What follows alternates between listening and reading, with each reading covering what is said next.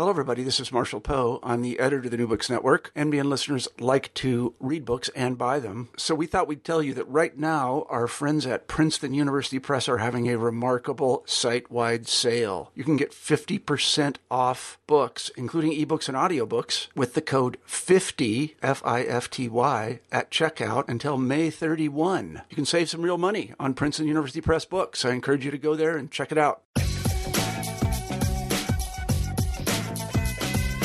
Hello, and welcome to H-Law's Legal History Podcast. This is your host, Siobhan Barco. Today we will be discussing Poisonous Muse by Sarah L. Crosby. Dr. Crosby is an associate professor at Ohio State University's Department of English. Professor Crosby, welcome to the show. Hi, how are you doing? Could you begin the interview by saying a few words about yourself, your background, and how you became attracted to studying American literature to 1900?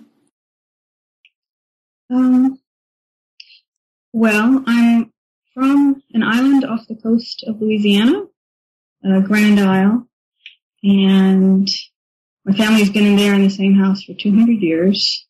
So I ended up going to graduate school at Notre Dame as a medievalist, and I got seduced by a class on Edmund Burke, and just the beauty of his language and the issues he was bringing up with, just the political structures of the modern world. So that's what really got me interested in the 18th and 19th century. And then I got pulled into questions about female themes in, 19th century American literature. I kept wondering why they kept showing up, why female poisoners, women who poison men, seem to show up everywhere, from what we would consider canonical or high literature, through popular or ephemeral literature like trial transcripts, newspapers, sort of occasional poetry. They were everywhere. And I just became fascinated as to what were they doing there. So that's how Poisonous Muse happened. Okay. That answers the next question of how you went from being a medievalist to your current work on Poisonous Muse. Let's jump to the next question. Could you give us a brief history of the poisonous woman? How has poison and the metaphor of poison historically fit into periods where the ruling class is threatened by social upheaval? Well, the idea that women are poison or are poisoners is pretty much the central idea of misogyny. That our bodies are somehow deadly or contaminating and corrupting. And you extend that fairly quickly to women are poisoners. And that we are more, in Reginald Scott's wording, naturally addicted to poisoning. And of course, this is nonsense. I mean, the statistics do not bear out any of that, that women poison more than men. But it's become kind of the thing we know about women, that women just poison more than men. But modern statistics show that it's pretty much a 60-40 split, still favoring men as poisoners. And probably in the antebellum era, it was even a greater divergence, more like 70-30. Now we have the really important criminologist, Otto Pollack, who in 1950 wrote a book on the criminality of women. And he says, 6.3 out of every 10 women in America in the 19th century, or 6.3 out of every 10 poisoners were women in 19th century America. And so I started trying to track down this statistic because I thought this is pretty powerful. And it goes back to some really popular science sensational book in 1930 that didn't have any footnotes. And there was no way he could have come up with the statistic because we just didn't have the hard data in the cases that were collected from that time period. So he made it up, basically. And so our whole conception of women as poisoners is based on kind of ancient and medieval ideas of our bodies as being poisonous and deadly. And then, we just continue out with made up ideas about us being more poisonous and more given to poison. So, that being the case, why? Why is that a myth that we stick to? And I think the subjugation of women is the model for the subjugation of, fill in the blank. Slaves, workers, whoever. So it helps maintain that model and justify it. So that in later centuries you find concern about slaves being given to poison, naturally addicted to poisoning, or industrial workers. These sorts of anxieties show up. And it gives the powerful an excuse to clamp down on unrest. Because really there aren't any, what you see if you really look at the history is you don't see waves of poisoning so much as you see waves of anxiety about poisoning and waves of law enforcement.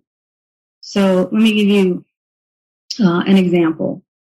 In 19th century Britain in the 1840s, there was a pretty severe depression called the starving 40s or the hungry 40s. And there was a lot of anxiety among the ruling class that maybe, the people who were starving and angry might do things like, demand a vote or threaten their power. So what ended up happening was all this sort of media attention focused on this supposed poison ring led by the evil Sarah Chisholm, who was reportedly training vast numbers of women in how to poison their husbands. And so she was hanged, and there was a lot of hysteria about her.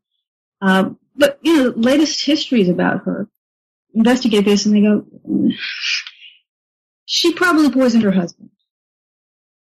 But there was no vast conspiracy of women, to poison their husbands. And, but elite anxieties were very clear on this. Like, you come up with McKay's Popular Delusions, which is in this famous book, and he's concerned that these poor women are going to train upper class women in how to poison their husbands and then, bring down, Victorian Britain.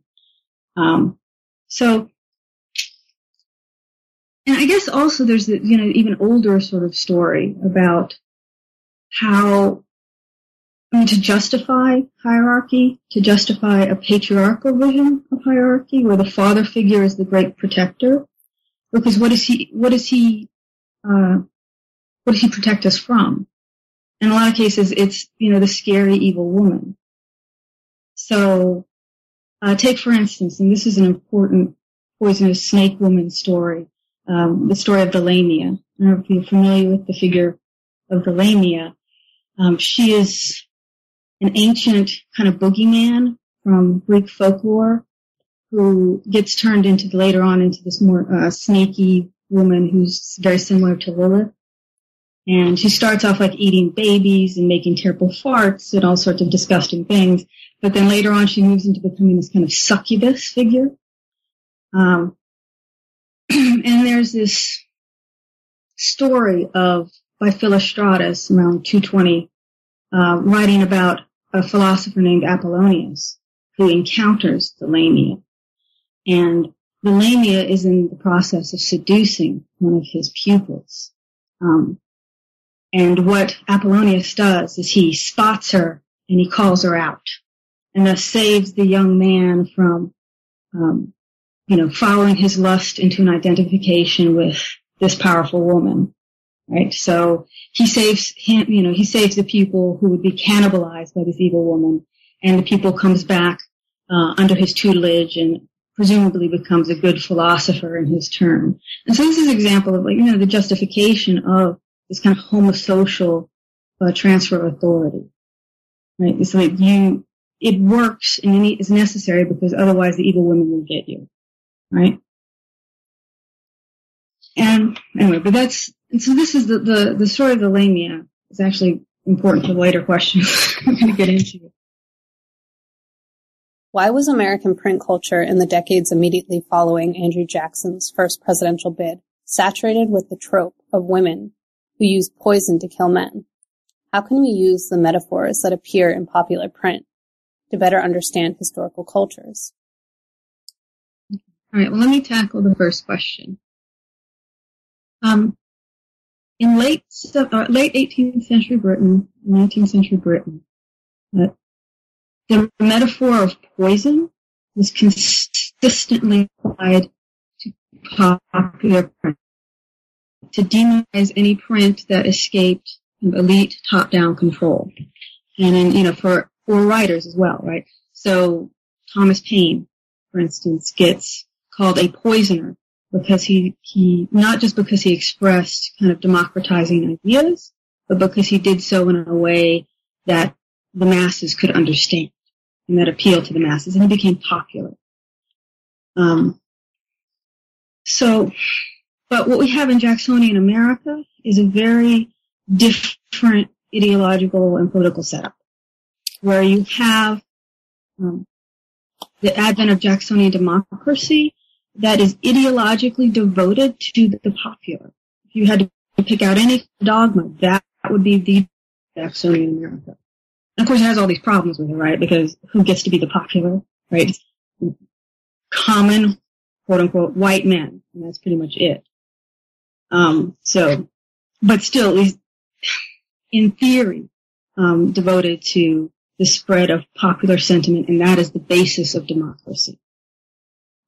So we have this kind of information revolution where Jacksonian America is really devoted to things like the postal service, and we're not going to have copyright because we want this free flow of information, and everyone has a right to this, and this is the basis of the republic. Like 80% of the civil service, right, is devoted to the postal service, which is just crazy to think of that now. But therefore, we're really culturally tied to Britain and kind of have an inferiority complex culturally with Britain going on, and especially it doesn't help with the British saying things like, who reads an American book? No one, because they're terrible. So you have this kind of attempt to deal with that metaphor of poison. Gosh, are we poisonous because we believe in this popular stuff and everything's a free-for-all? Oh, yeah, yuck. Or, if you're John Neal, who I love, he's a really interesting Jacksonian critic. He goes over to Britain and pretends to be British to get into one of their reviews, and then he writes one of this article refuting that whole who reads an American book. And the metaphor that he goes after in that is poison. And he says about American writing, let us have poison. Let's do it. Let's embrace it, because poison, it's not just evil, it's power. So he kind of flips the metaphor around. He uses that sort of secondary connotation of it. And that's what he's going to emphasize, and that's how he's going to reframe popular writing. It's like, yeah, it's poison, but poison can be medicinal. Poison can be powerful. And let's just have this kind of free flow. And yeah, us popular writers, we're going to be poisoners. And the female poisoner in particular kind of stood in for the popular author. And so I think that's why she shows up so often in American writing, because, the Jacksonian era, because they're trying to figure out what type of writers are we going to be? What is a popular print culture going to look like? What's a popular author going to look like?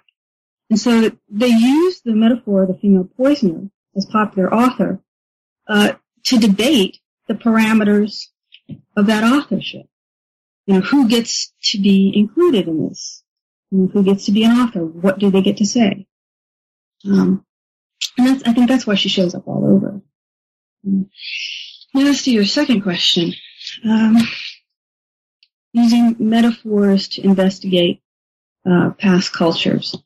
I take a lot of this from George Lakoff, and who, I don't know if you're familiar with him.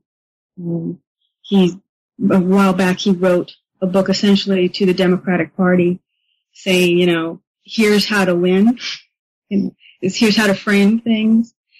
But he's a cognitive linguist, and his basic premise is that we understand abstract concepts like democracy, writing, through these kinds of linked metaphors that start with kind of embodiment. So from, poisoned woman writing would be a nice conceptual frame for understanding, for kind of a worldview on the popular. But I think if you want to understand what a culture is preoccupied by, what it's trying to figure out, it really helps to be able to pay attention to the metaphors it's chewing on. Because that's where the frames are shifting. That's where the worldview is shifting. So you can kind of think of metaphors as kind of fossil cognition. You just become a fossil hunter, basically. And that's what I try to do here with the Poisonous Woman. Could you discuss how the rules in the battle over democratic literature in Jacksonian America were laid down in Britain, particularly between Keats and his critics? Okay. I think for most of the Jacksonian era, mainstream popular writers and critics kind of took a third option that wasn't Keats and his critics, but we'll come back to him. And so I'll swear I'll explain this. But yeah, I don't know if you know the story about Keats. Once upon a time, there was a wonderful young writer named, John Keats, and he wrote this beautiful romantic poetry, and the mean old conservative reviews who ran literature in Britain wrote a vicious review of his poem Endymion, and it hurt him so much he died. And that's the story that's told about him by his friends, by his enemies, and this is the sort of image we still have of him. That's not quite true. I mean, he died of tuberculosis, but the criticism didn't bug him that much either. So, because Keats, he was very smart, and he was working the metaphorical frames. And let me explain this. There's in Britain, in Europe, there's kind of been this long conflict between what you would consider maybe church-sponsored authoritative discourse and a more secular, audience-centric, popular discourse. And this is a long-standing conflict. And the Romantics pick up on this on the side of the secular, the audience-centric. Right? And particularly that second generation of Romantics that Keats belongs to. But more specifically, the fight over that, what is literature, comes down to a fight between this second generation of Romantics and what we would consider followers of Edmund Burke. So 1757, Edmund Burke writes Inquiry into the Origins or Ideas of the Sublime and the Beautiful, and this becomes the aesthetic standard for 19th century Britain, 18th and 19th century Britain. And the reason it does is because it gives you an aesthetics that really, really backs up this kind of hierarchical, monarchical version of power. Right? So it's self-reinforcing. So he says basically great writers are writers who write the sublime. Okay? And the sublime is, number one, manly. Number two, overwhelms the reader so that they're too stunned for their critical faculties to operate. And this is how kingship should operate, right? It should be awe-inspiring so that you can't think, you just obey. Right? And that's what their version of great writers. So great writers, the critics of Keats pointed out, great writers should be men of power. Or they should be men from the elite classes who write in this sublime, overpowering way. And Keats was like, no, I don't want to do that. That's ridiculous. That's anti-democratic. That's not what I'm about. what he was about was beauty, which was about common things, feminine things, and it was meant to be more democratic in that it invokes your critical faculties, so that the audience should be able to interpret and join in a way. And this was really his goal. If you look at his letters, he's very explicit about that. But what happens is, in the wake of the fiasco around Endymion, which I love Endymion. It's a beautiful poem. It's this, it's about this young man who explicitly rejects kingship and power to go chase after a goddess. And he finds and because he does that, his goddess says, you know what? I'm going to make you a god. But we'll be God and goddess together. And it's this mutual, beautiful, loving poem. And the critics hated this, and they savaged him, and they said, you know what? They basically said, you're not a man of power. You're from the lower classes. Go back to the apothecary's shop where you belong. If people follow you, our governesses are going to try to write poetry to us. And this is for men only, and it's this, for powerful men. And so Keats, he didn't mind that, but what he was really upset about was people followed those reviews. And they listened to this. And so he's like, okay, I get it. What people want is they want a cockfight. Right? And even if they want this, this beautiful democratic aesthetic, they still want power in it. And so he says, how do I do that? And his answer is he writes this poem called Lamia, which is about a snake woman. The Lamia, right? He reinterprets Philostratus' Lamia. And in his version of it, however, she's basically, she's heroic. She's in some ways the victim of, Apollonius instead of this monster.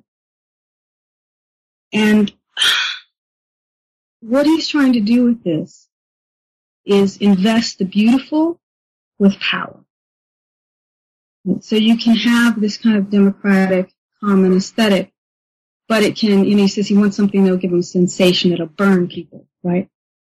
And this is really where Poe picks up, Edgar Allan Poe. He loves Keats. And you understand, Poe didn't love anybody.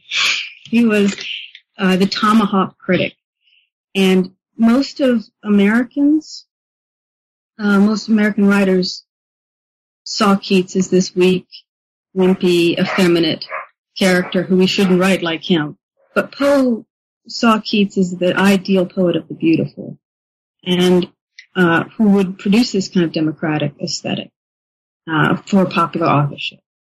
And so he picks up on Keats, and he rewrites Lamia essentially as Ligeia, and he gives it a happy ending, because Keats's Lamia ends with Lamia dead, when it's this parable about, don't give up your poison, don't give up your power to fit into this structure, this hierarchical structure, because that's what Lamia does, is she gives up her poison to become this weak woman and is thus able to be destroyed.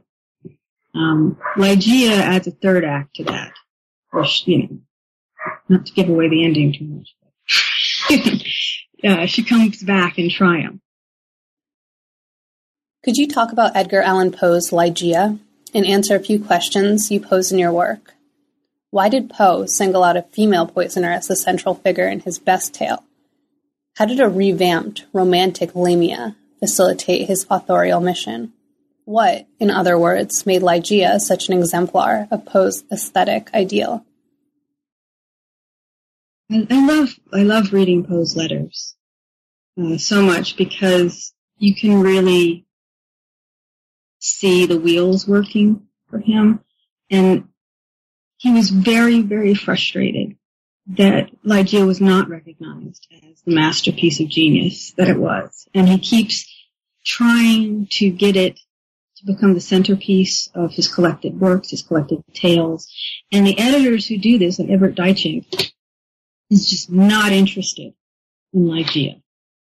They're interested in his detective fiction, which he's like, fine, they're ingenious, but they're not works of genius. And the reason his detective fiction is, Poe is the founder of, the modern detective story, essentially. And he says, they're ingenious, but they're not genius, because what's so smart about unraveling a tale that you've created, right? There's nothing really smart about that detective. And also it's frustrating because it's too Burkean for him, right? Because it makes the audience in awe of the great writer, and it doesn't give them anything for their brains to work on, because the ending is all wrapped up and nice and neat. And he complains about this in Charles Dickens' work and various other places. Ligeia, however, let me tell you the story. Ligeia has been the most frustrating story to read since it was written. I mean, his contemporaries were frustrated by it, and critics have spilled so much ink about it, and they cannot figure out what the heck happens in this story, even just the basics. So basically, here's the story, as far as we can tell. Again, it's one of Poe's first-person narrators, who is obviously kind of nuts, and you can't believe him. And he's married to this woman named Ligeia, who's this tall, broad forehead, black-haired genius, who leads him in all these studies of philosophy. And he doesn't know her last name, and he doesn't know anything about her. But all he does is stare into her eyes, trying to fathom her mystery. So he's a philosopher. He's like Apollonius, trying to figure out her mystery and pin her down. And and all the staring, just like Apollonius staring at Lamia, kills her. And she dies of this, more or less. And in his frustration, because now he can't figure anything out, he goes off and he doubles down on this mastery model of himself. And he buys an English abbey and he fills it with these ridiculous Orientalist signs of his power, and he marries an aristocratic wife and abuses her. So again, he's like showing his power again and again. And she starts wasting away. And he's, high on laudanum now all the time. And he notices there are 3 or 4 drops of ruby fluid that fall into her cup from a shadow, and she drinks it. And so, is that poison? Yes, probably, right? It's probably laudanum, because her symptoms are like a laudanum overdose. But when she dies, she comes back as Ligeia, right? So the View's second wife now comes back as the scary first wife, who ends up towering over the narrator as he shrieks in horror, kneeling down, right? Okay. So, no one knows exactly what's going on with this story. Like, does Ligeia come back for real? If she does, is she there to kill the narrator? What does the story mean? No one's been able to really pin this down. And Poe thinks that's fabulous, right? Because it requires the audience, like, critics can't pin it down, so the audience actually has to work it out in their own interpretation. Because he thinks this sort of, that genius happens in this kind of circuit between the writer and the audience. And if you have this sort of, he really hated the idea of these kind of Burkean critics, these, what he called the men of talent, who interfered with the men of genius, the people with money coming in between him and his audience. And he kept trying to find ways around them, and he could never get the funds together to produce his own magazine or anything like this. So he tried it with his aesthetic, which for him, the reason he picked, I think, the figure of this sort of poisonous woman, is because she is beautiful. She's female. She's a beauty. But he says he incorporated deformity in her, power in her, that would allow her to come back and have revenge on these type of Burkean, men of power that had, supposedly killed Keats. So she becomes this kind of, and he makes her sound like him. He makes Ligeia look like him, with the big forehead and the hair and everything. So she becomes this kind of, the poison woman as model of the author that can overcome the Burkean critics. And have that connection, direct connection to the audience. So for him, he's like, that's what Jacksonian literature needs to be. That's what popular literature needs to be. This is not what mainstream writers went with, and this is Poe's own version of the romantic poisoner, and this romantic poisoner has become very important, like in the 1850s, when women start writing the female poisoner and recapture her, because women wouldn't go anywhere near the female poisoner for a very long time because it was too dangerous, right? As if you write about a female poisoner, it's too easy to have people interpret that as the woman writer being this nasty, poisonous woman, and too easy to sort of push that back into the sort of patriarchal version of the nasty Lamia. So women writers wouldn't touch it with a 10-foot pole. But Harriet Beecher Stowe will, and in part due to what Poe was able to do for her, to make her this sort of powerful hero. But that, again, in mainstream Jacksonian America, that's not what they were interested in doing. The problem with Ligeia and the image at the end of the story is of this female figure standing over a presumably white man, and he's, disempowered and shrieking, and she's alive and in power. And throughout the story, she's been coded even as perhaps mixed race. So Poe's friend, Philip Cook, writes to him going, shouldn't you kill her, like at the end? Because I don't like this idea of her as being alive there and scary. Because that models, here's a vital, living figure of a woman, perhaps mixed race people who should have discursive power. Again, and that, as Poe says, violated the ghostly proprieties. You're not supposed to have that kind of empowered female figure. And this is one thing about Jacksonian writers, is they loved the Romantics and they imported all sorts of ideas for the Romantics. But one thing they didn't do was they left all their kind of femme fatales, fatal women, powerful, anti-heroines over on the other side of the Atlantic. I think they were not, this was not, Poe was the only one to bring them over, really. And because it was, yes, they wanted to have poison, but it needed to just be common white men who had it. If they're going to have the power of poison, women, minorities better not have it, because that's discursive power. So what they did was they developed something which I call the democratic female allegory. And I'm basing some of this on work by Mary Ryan and other people who noted that the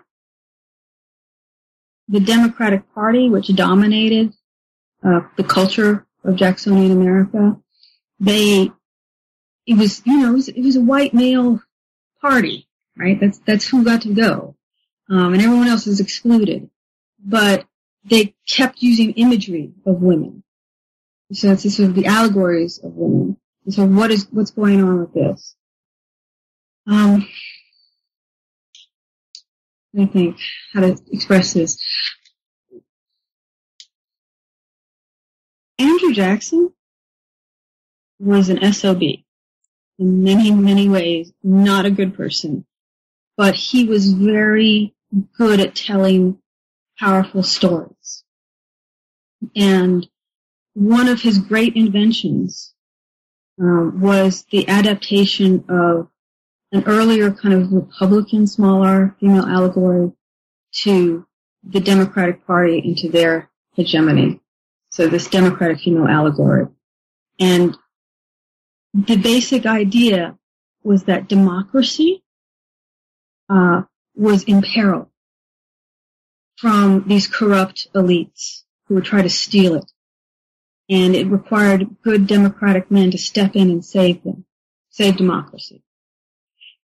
And it's just like, right, you need, these corrupt elites are going to try to rape these poor innocent women or slander them in some way, and you need good democratic men to step in and protect the innocent womanhood. So you see how it's kind of a weird inversion of the allegory you get from Philostratus, or, whereas power is justified by the need to protect young men from the evil woman. Right? Now it's like the young men need to protect innocent women from the evil father figure, from the evil elite. And that's the story they were telling. It was very powerful because it went through several layers, right? It wasn't just about the Electoral College. It was also about gender and representation of women and care for women. So what they did was the story they were trying to tell was not that there were evil women, but that whenever you see an evil woman, she's just slandered and misrepresented by these corrupt elite men. And the good democratic man will see through these lies and see that, in fact, she's just this innocent, powerless little maiden. And so that was the story they told, and that was the one that backed up, their hegemony, right? So they were really invested in making poisonous women disappear, right? So the democratic poisoner with a capital D, is kind of this weird Scooby-Doo figure. How like at the end of Scooby-Doo, the monster mask is taken off and it's not a monster, it's just a person. Well, just imagine like the stories they tell were constantly this unmasking of this, oh, it's a poisonous woman. Oh no, look, she's just an innocent woman that you corrupt men were messing with. So this story is repeated and repeated and repeated. And this, this justified their power. Could you talk about Hannah Kinney's story?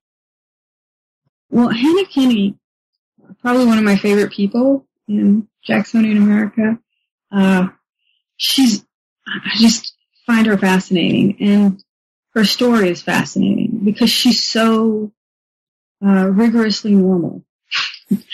How she became the most important and influential, female poisoner in Jacksonian America. It's just such a strange story. Okay. Hannah Kinney, August 9th, 1840, her third husband dies in Boston, George Kinney. And, they take him out to do an autopsy, and immediately, they find arsenic in his stomach. And the doctors start blabbing around town that, he'd been poisoned. And so the neighborhood jumps on Hannah saying, oh, she must have done it. And this starts the wheels of prosecution going. Because Hannah had a bit of a questionable reputation in history, because again, this is husband number 3. She married her first husband, Ward Whittam, had children with him, divorced him after he abandoned them, then married husband number 2, who is a minister in Lowell, Massachusetts. And his congregation hated the idea that a divorcee would be marrying their minister. But he dies exactly a year after they're married of what they assumed was cholera. But cholera and arsenic look a hell of a lot alike. So what you ended up getting was you got reports coming in from Lowell and the Whig papers there saying, she's this evil poisoner. And it's just, the stories are hilarious because they're saying like that. The reports are saying that she's fascinating in her eyes, and that she could just, she's the second Cleopatra, and she just can hypnotize men with her beauty, and meanwhile she makes hats, and she's just like this, a mother of,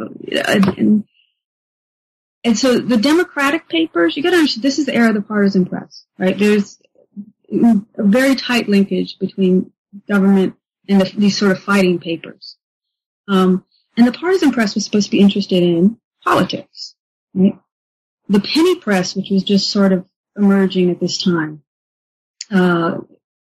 these sort of independent papers, they were the ones who were supposed to be interested in sensation and crime and develop the interview and these long, running stories about crime on the front pages.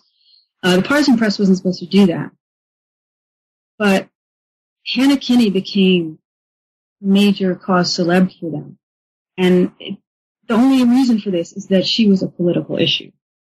So you have the Whig papers, playing up this Lamia story about her, this very Philostratian version of her. And the Democratic papers are going like, whatever. Yeah, okay. I mean, most basically ignore it. But then they get the idea that maybe she's innocent. And then she becomes a front page phenomenon. Like if the Boston Morning Post, which is Jackson's outlet in Boston, just go crazy with the story. And they use Hannah to blast the Whigs and all these other papers and basically say, you're trying to torture this poor, rigorously normal woman. She's no Cleopatra.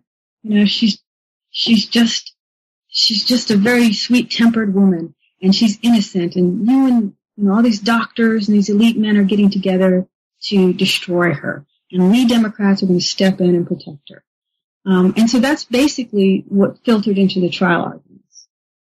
The Boston Morning Post ran the transcript on its front pages and produced an independent pamphlet.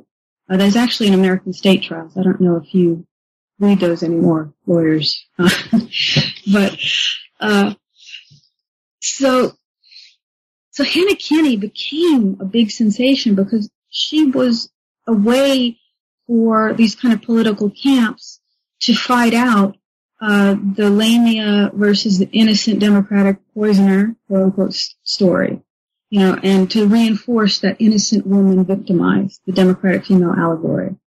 The thing is, Democrats really did frame most of, cultural stories, and they were really culturally dominant. So by the end of this, the Whigs are kind of embarrassed into like, oh yeah, okay, I guess she wasn't a Lamia. Sorry. We didn't, but we find her interesting. And so everyone got on board and she was declared innocent because really there was no real evidence for it. And her lawyers were able to find, a kind of melodrama villain with the twirling of the mustache even, called Dr. Hildreth, who for some reason was trying to like plant evidence and get her prosecuted and convicted. And, so that helped along the lines. And then, the whole medical community was terribly embarrassed by all of this. And, so, Democrats won on this one. So that's Hannah Kinney's story. There was another female poisoner earlier in American history named Lucretia Chapman, who also became greatly interesting to the press and public. Why did these two women, Lucretia Chapman and Hannah Kinney, attract so much attention? Well, during Hannah Kinney's trial, one of the prosecutors complained very, very sadly about how hard it is to convict women accused of poison in America. And he cited, a couple, take these examples of 3 different female poisoners, in recent memory. But only 2 of them were recent. Right? So, both of those were really, really guilty.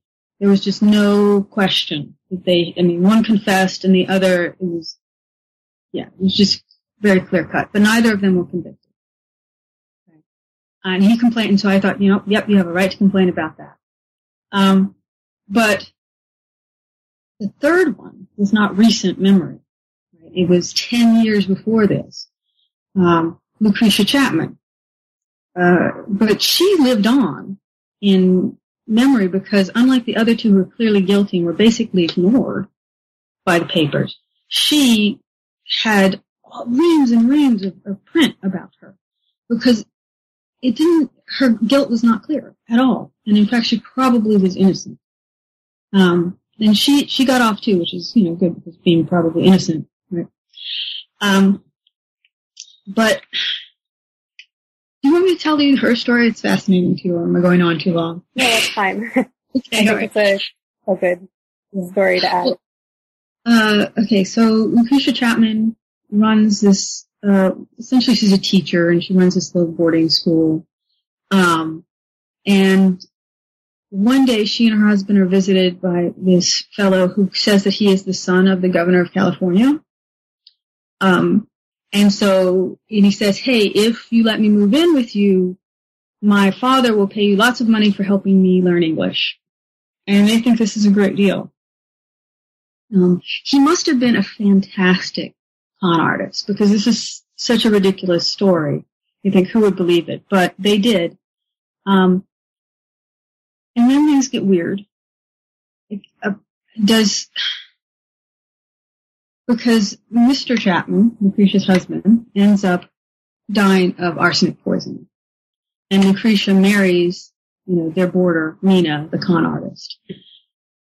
And so the question is, was she involved in the poisoning or not? And there's no evidence that she was. I mean, Mina bought arsenic, had opportunity, so there's this kind of, you can follow it. And then he runs off and tries to, he steals all her silverware, tries to sell her property, and then tries to marry her cousin while he's still married to her. So, not the greatest guy ever. I don't think necessarily we should trust him.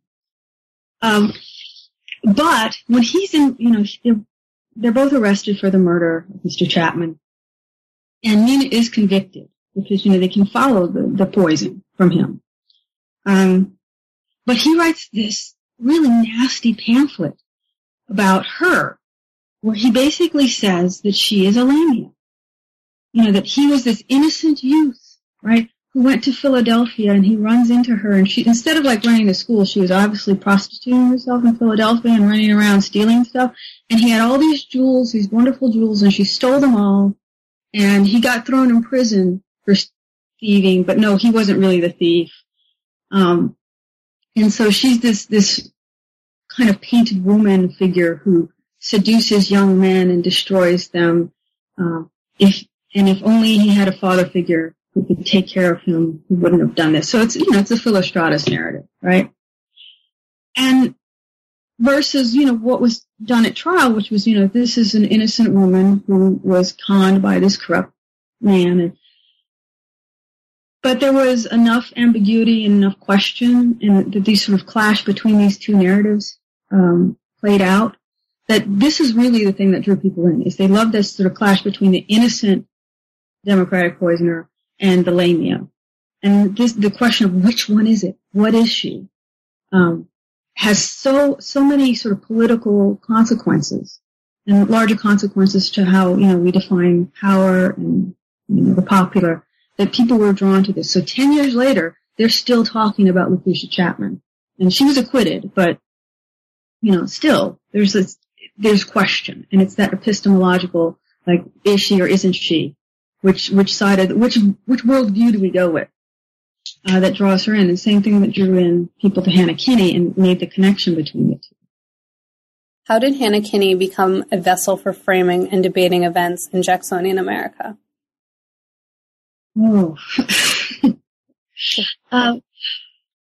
It's, on some just very shallow level, in a way, how when the O.J. Simpson trial, all the jokes, everything was about O.J., and, the same thing happens with Hannah Kinney. She becomes a real quick commonplace, a quick way of doing a joke. And so we have, for instance, one of my favorites is the customs officer at the Port of Boston is dismissed, and the paper uses her last words to her husband as a way of sending him off. Goodbye, George, and then, haha, that's very funny, right? So she becomes this kind of cultural commonplace. But I think on a deeper level, it is that issue of what version of reality of the popular, of who we are we going to have? And if she's innocent, this backs up the kind of democratic female allegory that says that we are a democratic people who see through the corrupting manipulations of men of power. And that's how we reaffirm our citizenship, because we are epistemological warriors for innocent women. So I think this is why she became important. And particularly, the year 1840 had been kind of rough for the Democrats. Because they basically lost their first presidential election in forever. How does Hannah Kinney's story illustrate that women are meant to be metaphors, not shapers of them? Okay. Well, Hannah Kinney, again, one of the reasons I love her is she did something extraordinary. Because after her trial, she didn't disappear. She didn't just accept what people were making of her. She wanted to have some control over that narrative. And so she writes a memoir. And she says it's to answer continuing suspicions. And she really does go along with that sort of the Democratic allegories version of her, this innocent woman who is attacked by corrupt elite men. So she's fine with that. You know, she's like, yes, I endorse that narrative, and here I'm going to add to it. But she did make a mistake, right? In that she did it herself. And she went after the men who had attacked her herself. And she made her voice public. And this was not what they wanted, right? The innocent women need to be powerless, which means they need to be quiet. Right? And so, even her trial, this caused her problems, right? Because she had to tell her lawyers things about her husband, George, right? To give them alternate explanations for how the arsenic got there. So she had to tell them, yeah, George has syphilis. Yeah, George was taking all this, medication from this irregular doctor, which guess what, had a lot of arsenic in it. So she had to tell these sort of secrets and expose, men's abuses, and including her first husband, right? In this memoir, she talks about, how, well, he abandoned me and our children, and that's why I had to get divorced. And that made people very uncomfortable, because women were supposed to be the silent maidens who are saved, right? It's about increasing the democratic white common man's authority, not for leaving little openings for women to come through there and say, well, look, I can talk about my own victimization. And, thus have public power of speech and of writing. So the reaction to her coming into print, you would think, just imagine if, O.J. wrote something, people they'd be like, oh, sensational, I don't know, maybe I need to update my references. O.J.'s a little old, but, you would think, the newspapers who had spent months covering this, would be ecstatic about this continuing, coverage, this new edition. But they were absolutely cold to this. And very few papers noted it, and the ones that did ran this really kind of passive-aggressive announcement where they basically said, yeah, we kind of wish you'd shut up. And, it's kind of stunning. And they also, her first husband, Ward Whittam, also writes this really nasty, extremely lamia Philostratian version of her, where she's this, this nymphomaniac who murders babies and steals, and, it's really over the top. And he puts himself in the place of Apollonius, warning, young men against her evil. And they don't like that either.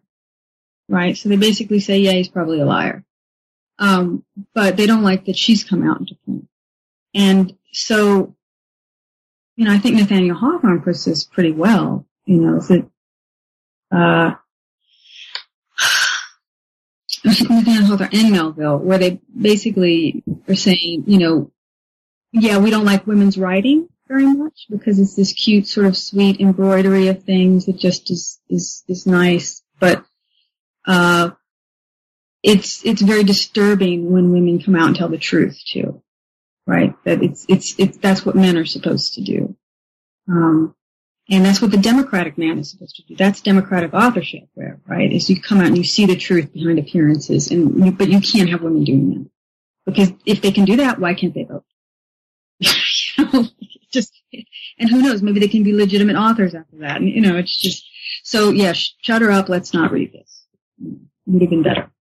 Would you please discuss the intersection of law and juries as representatives of the people and your assertion that people do not shape their behavior according to reasoned self-interest, but rather make decisions based upon more emotive and associational factors, particularly the frames to which they ascribe. Well, this is again George Lakoff. A lot of his work on this. But I mean, again, I'm not a lawyer. You are, but it seems like from my great experience with watching Law and Order, that lawyers need to create narratives, right, that will convince a jury to go along with one side or the other. And these narratives aren't exempt from connection to metaphorical frames. So you need to be able to sort of hit the right metaphor, because here's the thing, we buy into narratives as truth more than we buy into facts as truth. So the frame is the thing that creates the truth, just because that's the way we operate, I think, as people, as human beings. So it's really, what story have people decided beforehand is a true story. And I guess I didn't tell you too much about it, but I had a friend who was on a jury, and it was this concussion case, and he was really shocked at how quickly people were willing to buy into the defense's story that it was all a scam. And he's like, but you look at what the testimony is, and you look at, but it was just very, very quick to believe in this kind of conspiracy.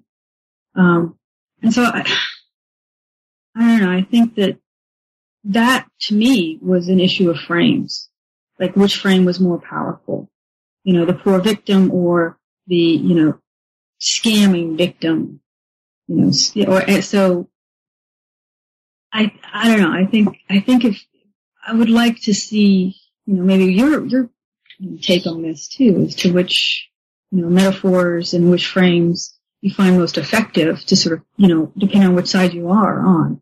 Because that's how the Kinney jurors operate, or the Kinney lawyers operated, right? Is to which story is the jury going to buy? Is it going to be the Lamia or the innocent woman? And it just so happened that culturally ascendant was the innocent woman one, and they could really push that one. Could you discuss E.E. Barclay's narrative and confession of Lucretia P. Cannon and how humbug fits into popular American culture? This is the dark side of the democratic allegory, right? And that, we were talking just now about like this sort of conspiratorial thinking, right?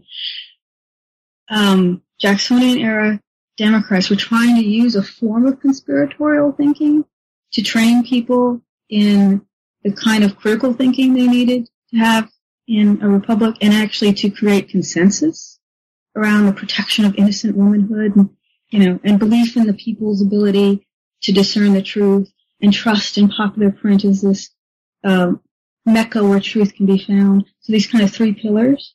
Okay, but the dark side of this is nihilism, right? Is that you trust no one, ultimately. Like, you keep moving with this conspiratorial thinking, and it all blows up. And everything. And so I think we see this more in the internet era, right? Where we have like this incredibly polarized discourse, and where people, even the facts are not shared. And largely because of this kind of conspiratorial thinking that puts these narratives before actual facts and consensus. So, E.E. Barclay, he's actually a very successful publisher in the antebellum era. And his first venture is in 1841, just a couple of months after Hannah Kinney is acquitted. He produces this crazy pamphlet about Lucretia Cannon, who's this super crazy serial poisoner, murderess, runs this gang of killers, and it's just, if it were true, she would be really remarkable for the antebellum era and for women, because we were really nice in the antebellum era. We didn't do anything really bad, as far as homicide is concerned. And he swears up and down in this pamphlet that this is true, and you can verify this, and these are the actual facts, and he just brings you what he calls truthful narratives. And 99% of it is made up. right? Like there was a Lucretia Cannon, but she didn't do any of this stuff. She didn't run some kind of murderous criminal gang. But these truthful pamphlets, he has people go around on steamships in various places and pawn them off as real. And so you have, I came across this Galesburg Female Reform Society in Indiana that read this pamphlet and were like, oh my gosh, these are the women we need to reform. So people were taking it as truth. But in fact, it was humbug. And this was a form of entertainment in 19th century America where, P.T. Barnum, right, was probably the great proponent of it, the guy Barnum and Bailey Circus. But before that, he was known for doing these hoaxes and this kind of crazy museum where you'd have to figure out, is it a mermaid or is it a monkey sewn to a fish? I don't know. But for him, that was the pleasure of humbug, is that it would train people, right, to think critically, because they'd have to figure out, how are they being hoaxed? Is it a hoax? And if so, how is it working? And that was sort of the fun of it. Now, that's interpretation one. Interpretation two is it actually confused people about how they can determine what truth is, and so they couldn't trust anything, and ultimately they end up being nihilistic cynics who trust no one, believe in nothing. For Barnum and 19th century Americans, they were more nuanced with this. They were like, it's okay to have humbug about this stuff here, but it's not okay to have humbug about this other stuff. So do not have humbug about women. That's off limits, because that will break up one of those pillars of consensus in, belief in women's innocence. So Barnum was very clear about this. The person who won't believe in women's innocence is what he called a fool. This absolute cynic, and it's just the worst, and he's going to destroy democracy. So we have to have some moments of consensus and belief. But these pamphlets, that's the next chapter in my book, is I look at these crazy pamphlets that just become this, tornado of BS. And, they plagiarize each other, and they change names, and they change dates. So you have the same, supposed real poisoner, dying like 3 times in 3 different locales. And, they're just these, but they're sold as true. And I think this really upset a lot of people, and a lot of, especially like Democratic writers like Nathaniel Hawthorne, who I think writes Rappaccini's Daughter in part, to try to slow down this kind of nihilism. George Lepard, who writes A Quaker City, and again, I sort of in response to this, humbug's gotten out of control, and particularly because they got upset about the election of 1840. Where the Whigs got smart and started using Democratic tactics. And, so we're going to have a log cabin guy too, and a common man too. And so William Henry Harrison wins the election, and that just blows the Democrats' minds for a while. And so scrambling in response to this, is sort of how do you deal with humbug? And one way to do is to reinforce that belief in the innocence of women and the democratic female allegory. And which is what Hawthorne does with Rappaccini's Daughter. And the other way is to just get even more sophisticated, which is what Lepard does. The Quaker City, by the way, is the biggest bestseller before Uncle Tom's Cabin. And in it stars a female poisoner. And what Lepard's reasoning for it is she's really evil and bad, but it's because she'd been manipulated by men and had lost out on her first true love.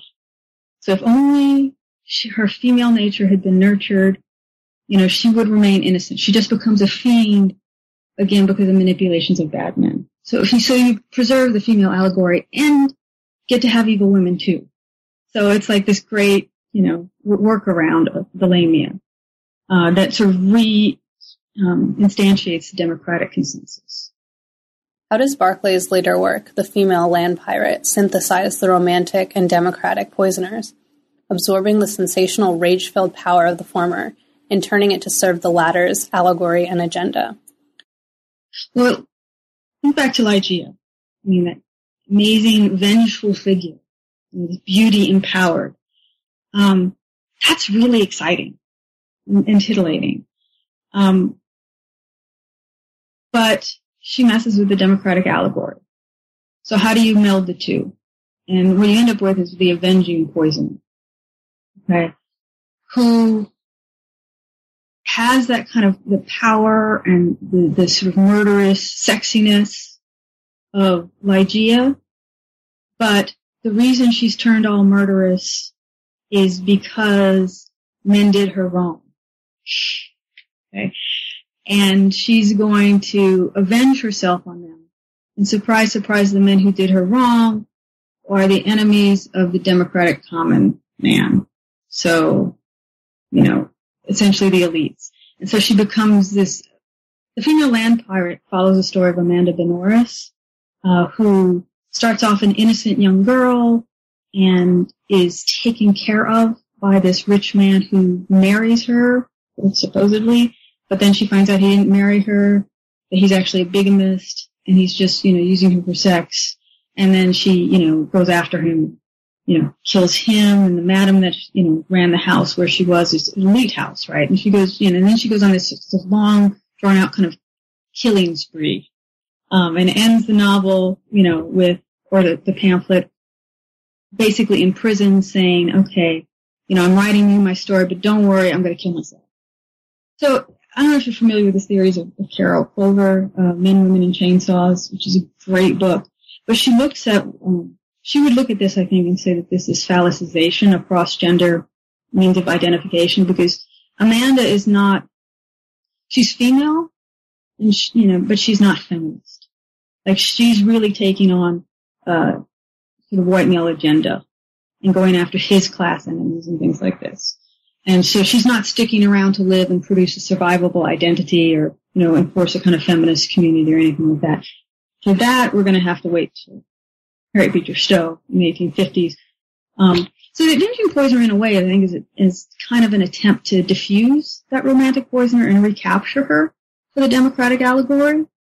But it doesn't work real well because eventually you have someone like Stowe come in and create a character like Cassie, who is all of this avenging poisoner, but she lives and she protects other women and she stands there as an argument against white male supremacy, which is very different than the, hey, I'm going to kill some of your enemies and then get myself out the way so you don't have to worry about me, right? So, but, that's the end of the Jacksonian era. You have to wait for the next book for the 1850s poisoner who becomes kind of finally a feminist figure for a while. To conclude, I'd love to know what you're working on now. A lot of things. This book, The Poisonous Muse, ended up getting cut in half because I didn't realize books don't get to be, thousands of pages. So no, not quite thousands, but so I have all of this, stuff on where the poisoner goes after the avenging poisoner. It goes into this medicinal poisoner, and into the vampire eventually. So I'm thinking I want to look at that as a possibility. But really, a lot of my thinking now has moved into this sort of eco-criticism. What I really want to be doing, and what I'm researching now, is a book about South Louisiana. And I don't know if you're aware of what's going on in South Louisiana, that essentially we are losing a football field of land every hour.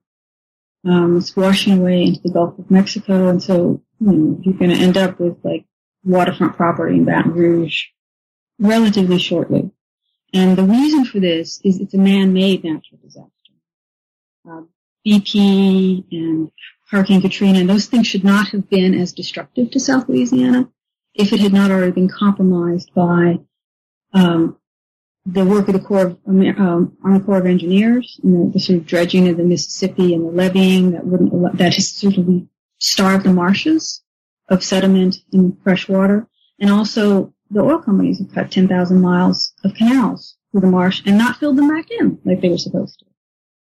So this, again, this allows saltwater intrusion, and we're losing South Louisiana, which is the richest ecosystem essentially in the U.S., and responsible for something like 30% of our oil and natural gas. And so it's a huge problem. And my question is, why has that been allowed to happen, since the 1930s? And I'm hypothesizing it has something to do with kind of the eco-horror tropes that are connected to Louisiana. Like Louisiana is this scary marsh area where there's voodoo women and then there's swamp monsters and, so it's like that show Swamp People. I don't know if you've ever seen it. Like the intro to it drives me nuts because it talks about the farthest corner of the U.S. and I'm like, it's by Texas and Mississippi. It's the middle of the country, So it's like almost like Louisiana is this un-American, spooky, weird place with hicks and swamp monsters. Anyway, I want to write about that and, maybe have us think again about these stories associated with a place that's America and is essentially being destroyed, and we're doing nothing about it. So, anyway. That's fascinating. All right. Well, I really want to thank you for being on the show today. Well, thank you for asking. I had a great time.